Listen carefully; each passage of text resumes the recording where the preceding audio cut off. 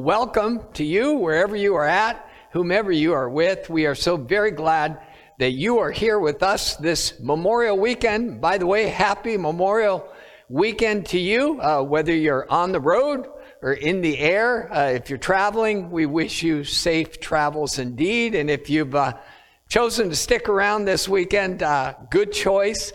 I do want to take a moment and just pause with you. And if you haven't done so already, would you use this brief moment of silence to just say, utter under your breath or out loud, thank you. Thank you to those who made the ultimate sacrifice, serving our country, serving us, protecting our freedom. And let's just pause for a moment of silent gratitude.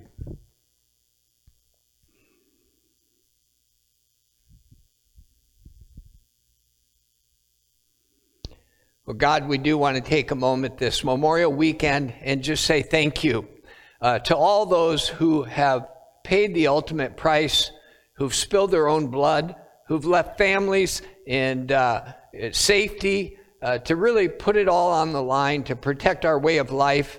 And Lord, we don't express our gratitude enough.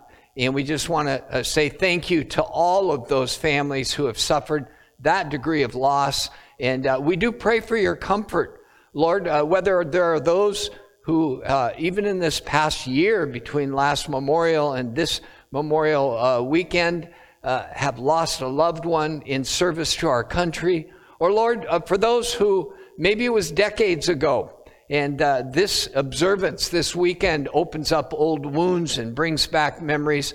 Lord, we just pray for your comfort and your affirmation. We are grateful, and we pray this in Jesus' name. Amen. Hey, well, I do want to jump right into our teaching this weekend. We are in a series called Almost Happy. And this really emerges from not only the words and the teaching of Jesus, but the priorities of Jesus, that he came to bring us joy. In fact, he said very clearly, I have come that they, meaning you and I, may have life, and have life to the full. And then in John 15, Jesus said, these things I've spoken to you, I've taught you, so that my joy may be in you. Imagine that, the joy of Jesus being in us, and that your joy may be made full. And so we're looking at this idea that to be almost happy isn't quite what God has in store for us. And it's those things that are lacking and missing that can trip us up and lead us astray, and ultimately remove us from that fullness of joy that God would like to work in each one of us. We're looking at Paul's letter to a group of his friends in a church in an area called Philippi. And in this letter to the Philippians, in just 4 short chapters, Paul mentions 16 times the word joy or rejoice. In fact, his theme could be summed up in these words: rejoice in the Lord always. Again, I will say rejoice. Well, the title of my message this weekend may surprise you. And it's called literally Losing My Religion.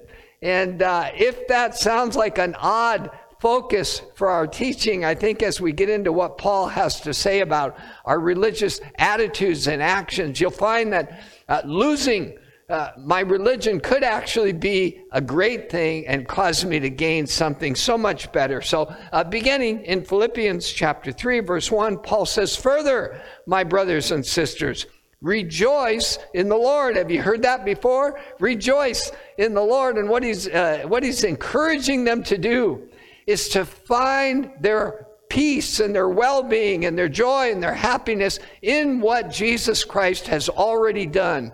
Rejoice in the finished work of Christ on the cross. Rejoice that if you've called upon him, he has made you a child of God, a new creation, put his Spirit on you.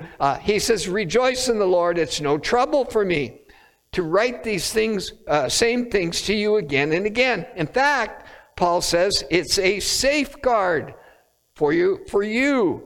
I was reading one commentator on this passage, and he literally says this: Christian joy, the exulting of our spirit that flows from the acceptance of the free gifts of God's grace, is the best protection against a negative and divisive outlook on life. Hear that again.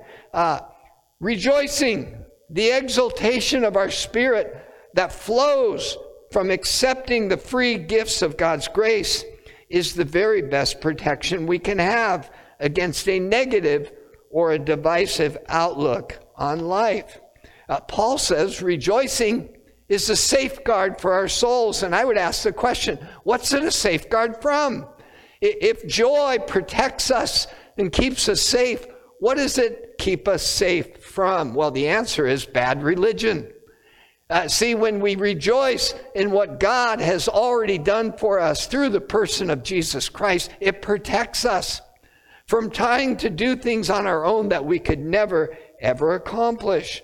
In fact, here would be my simple definition of religion gone wrong. It's any ongoing response to God that does not produce love and compassion for people. And you'll notice the word responding to God is in quotes, because really that kind of faith is really not a response to God at all.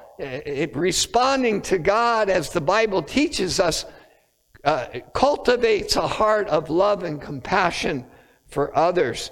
And what we're going to find is that conducting ourselves in a way of doing faith that doesn't produce love and compassion for people is, in its very nature, bad religion. In fact, James, the brother of Jesus, cites a lifestyle that he calls worthless religion. And this is religious practice that does not take into account the needs of people who are desperate. It brings to mind a story Jesus told of the Good Samaritan. And interestingly enough, his story highlights religious people who were on their way to do their religious duties.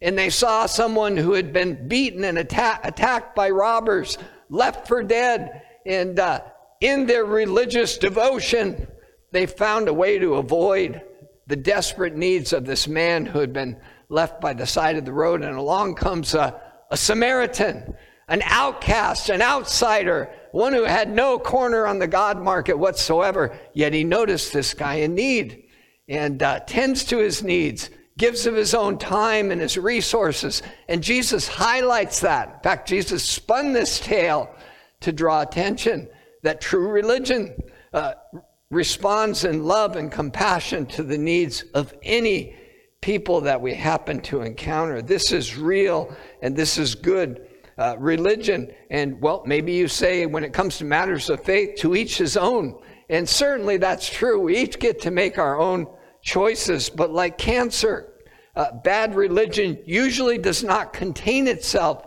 real well. In fact, Paul is writing to his friends to tell them to be on their guard against religious practice that does not have the outcome of love and compassion for people. And so he says in verse 2, watch out for those dogs, those evildoers, those mutilators of the flesh. And a side note here, apparently these religious leaders were invading the church that Paul had established, and they were teaching them that they could not be right with God unless they were circumcised. This right from the Old Testament that in its time was appropriate, and it was what God called his people to do, but no longer. In fact, Paul says, for it is we who have chosen to put our hope in Christ.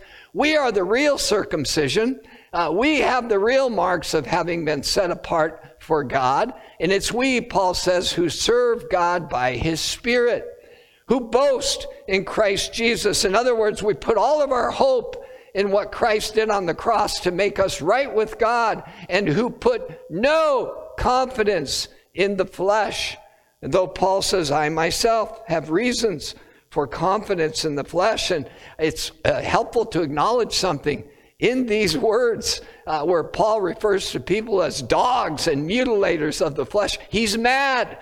Paul is angry, and he's angry at a type of religion that would put weights and expectations on people that would distance them from God and remove them from the joy of their salvation. Here's a good question to ask.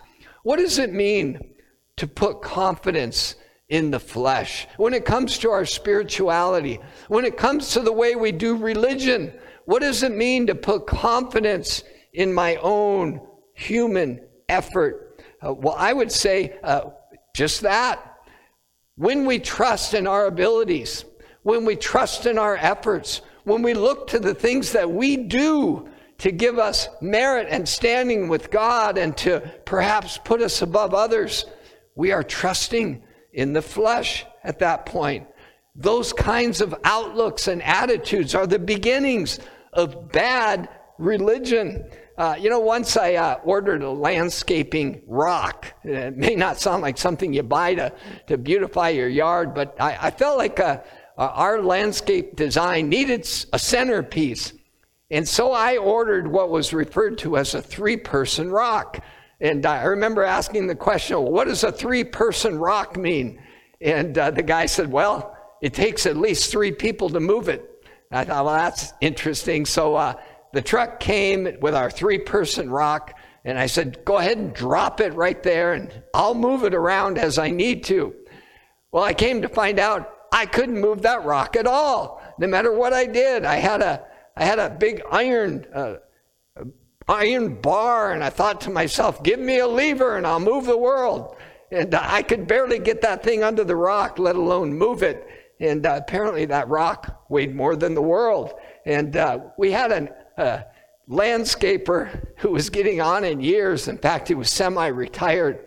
And he happened to come over that day, and I enlisted his help to help me move this 3-person rock. And I believe he went into full retirement after that effort. But, I always think of that rock, moving that rock as kind of like trying to base our merit with God on what we do. And in some ways concluding that because of our own effort, we are somehow okay with God and better than most people. That is the essence of bad religion. In fact, the Apostle Paul would lift himself up as an example. He said, look, if you want to base your relationship with God on what you do that gives you merit, well, I did that better than anyone. Here's what Paul says. If someone else thinks they have reason to put confidence in the flesh, I have more. And then he gives a litany. He gives this list of what gave him a special position with God. He says, I was circumcised on the 8th day, not as a latecomer, not as a convert from some other nation, but I was born of the promised people, and I was circumcised as the scriptures specify on the 8th day. He says, of the people of Israel, I was of the tribe of Benjamin. And if you read through the Old Testament, there are many occasions where the tribe of Benjamin rose above the others. They were the exemplary ones. They were the faithful ones. They were the courageous ones. They were the pure ones. And Paul says, I wasn't just an Israeli. I was of the tribe of Benjamin. And when it came to religious learning, I was a Hebrew of Hebrews. In regard to the law, I was a Pharisee. And the Pharisees would have been the PhDs of Israeli religion. They knew every jot and tittle of the Old Testament law. And not only that, they created their own laws and developed a very complex way of responding in integrity to God. Paul says, I was among the Pharisees. And as for zeal, I was a persecutor of this sect called Christians because I felt like they were violating the revelation of God. And it's kind of enlightening to look at where this apostle of love actually came from. If you read the account in the book of Acts, we're told that when in Acts chapter 6 and 7, when the young man named Stephen was speaking out, testifying to the resurrection of Jesus, and he spoke with such clarity and conviction that the people who were looking on said he had the face of an angel. And no one could refute his wisdom. But the religious leaders, of whom Paul was one, they gnashed their teeth.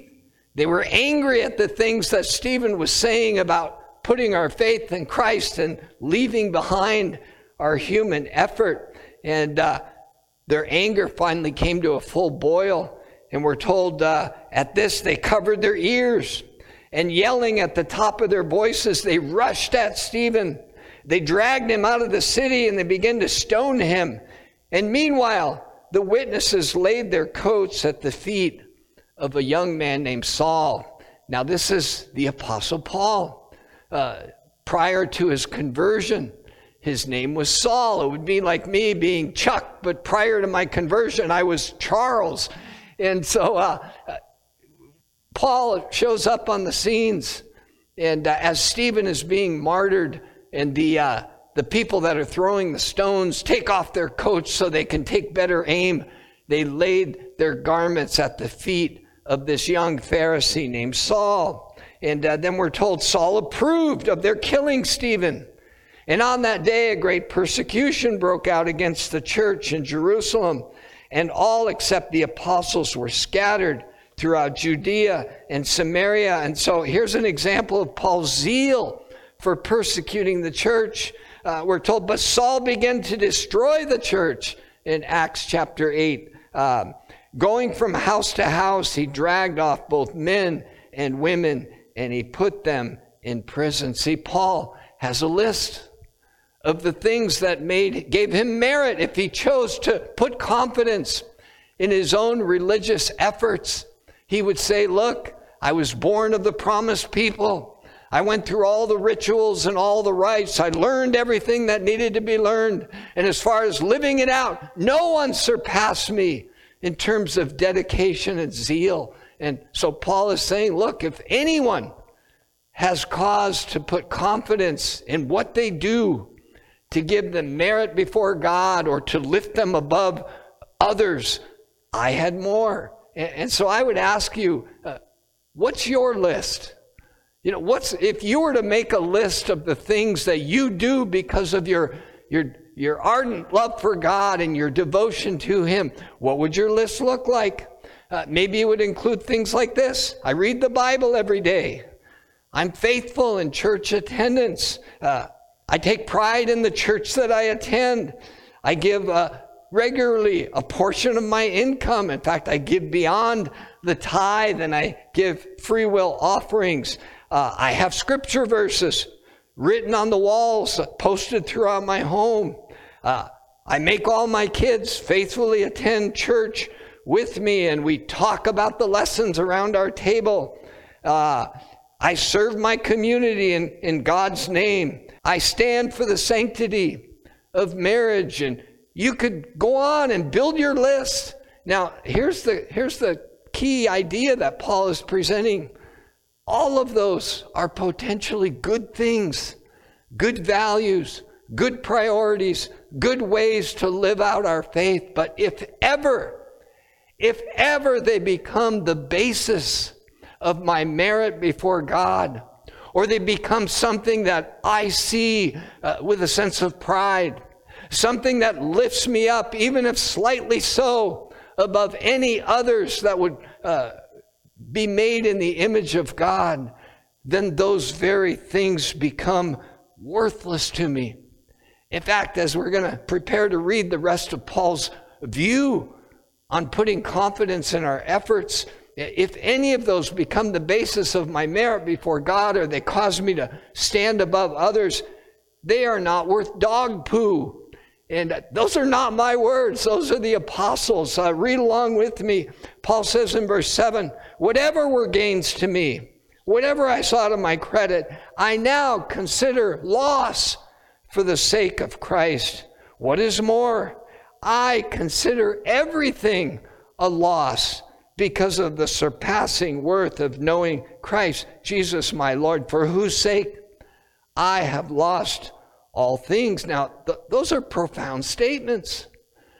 Those are incredible perspectives on someone who had given their life and dedicated themselves to pleasing God in everything that they thought and did and the way that they went about life. And Paul is saying now, because I found Christ or have been found by Him, I now see anything that would cause me to look upon my efforts or anything that would cause me to see myself even slightly better than any other human being. Paul says, I see all of those as being on the debit side of my life. I see those as things that work against my greater good and work against my experience of God. You know, Paul had checked all the right boxes. He had done everything he could to affirm his love for God and his faith in God and his desire to live out his life in such a way that God was affirming of him. But when he came to realize that none of that made him righteous before God, and the only thing that could was the sacrifice of Jesus Christ on the cross, Paul realized that all of those attitudes and those outlooks and those perspectives actually hindered him from knowing Christ and experiencing God's love. Jesus told some stories that kind of touch on this reality. He said, how shall I explain the kingdom of God, the kingdom that he came to bring into our lives? He said, it's like a man who spent all his life searching for fine pearls. And one day this merchant finds a pearl that is of such great value. He sells everything that he has in order to gain that one pearl. That's what the kingdom of heaven that Jesus came to bring is like. He said it's like a man in search of treasure. And one day he finds the treasure hidden in a field. And he goes and he sells everything that he has so he can buy the field, so he can take hold of the treasure. And those stories that are the truth about the eternal kingdom that Jesus comes to bring into our lives, those are what Paul experienced. And when he met Christ, he realized that all of his religious fervor and all of his passions and all of his pursuits literally added up to nothing when it came to knowing Christ. He writes on, verse 8, he says, I consider all these things garbage that I may gain Christ and be found in him, not having a righteousness that comes from my own effort, that comes from obeying the law, but that which is through faith in Christ, the righteousness that comes from God on the basis of faith. You know, I looked at every English translation of this statement of Paul's that I consider all my efforts garbage. And there are a lot of different ways that translators try to wrestle with this word that Paul used. And they use words like garbage and refuse and worthless. But the one translation that shows up again and again and again and again is dog dung. And I can't think of anything more worthless. Maybe you can, but Paul says, when I look at all of my religious effort, all of my ardent passion, all of my feelings about believing the right things and being on the right side and fighting for the right stuff, when I look at all those things and think that they give me any standing before God, or they lift me up above any other human being, Paul says, I realize those are all worthless. They're worth nothing more than dog dung when it comes to what really matters in life. I like this picture of someone who's disgusted by something. You know, that's the way we should respond when we catch ourselves basing our merit with God on what we do, or when we find ourselves feeling slightly better than those other people because of our practice or our standards. Paul says those things actually work against the greater good of actually knowing who God is and what God has done to bring us near to himself. And Paul goes on to talk about what his real pursuit has become now.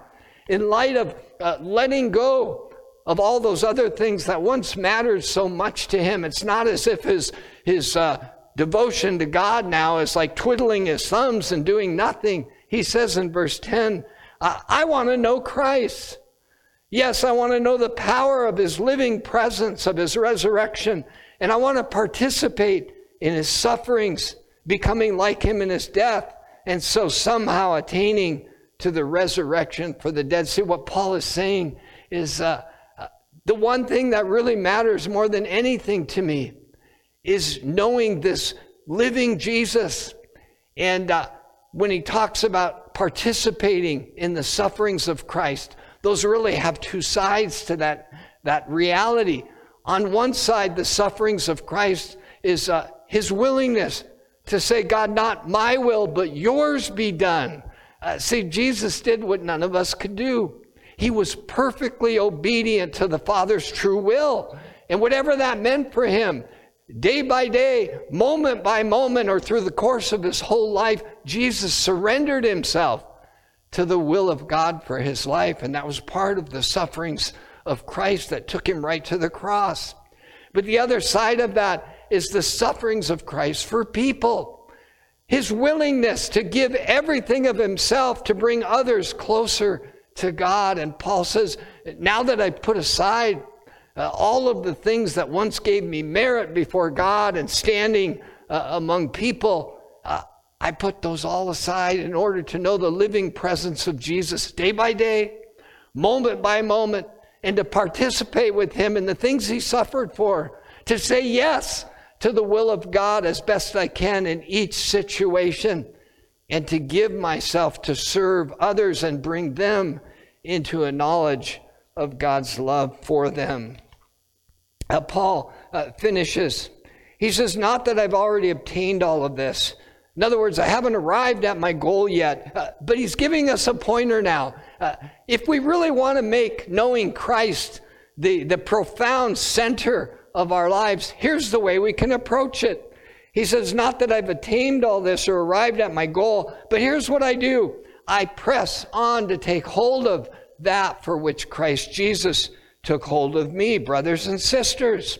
I do not consider myself yet to have taken hold of it. I haven't arrived, but one thing I do, forgetting what is behind and straining towards what is ahead, I press on towards the goal to win the prize for which God has called me heavenward in Christ Jesus. I thought of that imagery that Paul says, I strain towards what is ahead.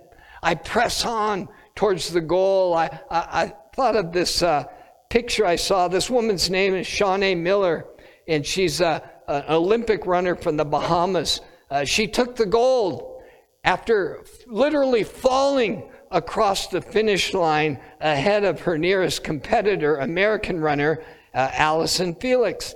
And here was a comment made about these pictures. If the bylaws of track and field stipulated that the winner has to get her whole body across the finish first, then Felix, the American runner, would have a gold medal around her neck. Although in track, that's not the case. All that's required is to get your torso across the line. The International Association of Athletics Federation states that the athlete shall be placed in the order in which any part of their bodies, i.e. torso, as distinguished from the head, neck, arms, legs, hands, or feet, reaches the vertical plane of the near edge of the finish line. And you got to ask the question when you see something like that, how bad do you want the goal? And certainly that woman, Shauna Miller, she wanted it desperately bad. And she was willing to put her whole self into taking hold of that. And to hear Paul say again, one thing I do, forgetting what is in my past, forgetting what I once clung to, forgetting what once was everything to me in terms of my religious practice, here's the one thing I do. I press on. I strain forward to take hold of the prize for which God has called me heavenward in Christ Jesus. See, it's an amazing truth that Paul is presenting to us, that we can either cling to our religious activity, we can cling to our behaviors and say, these are what sets me apart. These are what makes me among those whom God looks upon favorably. And Paul is saying those things will actually become losses to us. They will actually handcuff us and hinder us from knowing the power of Christ's living presence, joining him in his work and his purpose of serving others sacrificially so that God's love can be demonstrated through us. You know, we've identified these happiness essentials that not just theologians, but counselors and psychiatrists and life coaches all agree. These are the things that make for abounding and genuine happiness. They are a mission and a purpose in life that is bigger than ourselves, a positive view of our personal narrative, the ability to see value and meaning in our sufferings and life's difficulties, and in meaningful connections to God and to people. And here's the truth, friends. When we suffer from bad religion, when we allow our religious practices to be the basis of our merit before God and give us some sense of superiority over others, it works against every single one of these happiness essentials. We're literally not only displeasing God through our efforts, but we're hindering our own personal joy and fulfillment. And see, the words of Jesus bring us back to what is true, that if anyone seeks to save their life, they will lose it. But if anyone loses it for my sake and the sake of the gospel, they will find it. I want to invite you to pray with me on this Memorial Weekend. What an appropriate weekend to be brought back to the fact that there's nothing we can do in our own effort to make us right with God. There's nothing about us that would make us better than any others. But in light of the incredible sacrifice of Jesus, we have great standing with God. And it releases in us the ability to love others the way that Christ does. Father, thank you for your words of truth. Thank you that you, being invisible and eternal God, Lord Jesus, you were in equality with God. But as Paul said earlier, you emptied yourself and you came to us. You became like us. And Lord, you gave yourself completely for us. And I just pray, Lord, this weekend that if there's anything in us that has begun to get on this path of what we've called bad religion, where we're looking at the things that we do that make us somehow better than others and somehow right with you. Lord, your word brings us back to our only hope. Only those who call upon the name of Jesus will experience salvation. And Lord, we can right now, right where we're at, we can rejoice in the Lord. It's a safeguard for us. It keeps us in a healthy place. And so, Lord, I pray that by your Spirit, right now, if any of us have accumulated any kind of shackles, if we're being weighted down, if we're trying to move those big rocks in our own strength, Lord, that we would just in this moment let go of those things. We would, in a sense, lose our religion in order that we might gain Christ and be found in him. And so, Lord, I pray that the living presence, the power of your resurrection, and the invitation to share with you in your sufferings for others and obedience to God, Lord, I pray that those values would so be awakened and stirred in our hearts and our minds that we would be like those people in search of fine pearls or in search of treasure, that we would literally be able to give all that we have in order to obtain all that you want to entrust us with. Lord, if there's any hearing these words that you've never called upon the name of Jesus Christ, but as you hear this message, you're almost thinking, why have I never done that? And I would like to invite you, step across that line of faith, put your hope in Christ Jesus. Maybe you would be like that runner, casting yourself forward to gain Christ. And if you're sensing that in your heart, let me lead you in a prayer. Lord Jesus, thank you for what I've heard about you today. Thank you for the promise that you made, that you've come that I might have life and have it abundantly. And these words have come that I might know your joy. And I want that. I open up to that. And Lord, if you can make me right with God, that's what I want. I want your forgiveness. I want your sacrifice to be applied to the things that distance me from God, and help me to get on that quest that I've heard about this weekend, that I would, from this day forward, forget the things that are behind, and I would press on to take hold of that for which you have taken hold of me. I choose you today. In Jesus' mighty name, amen.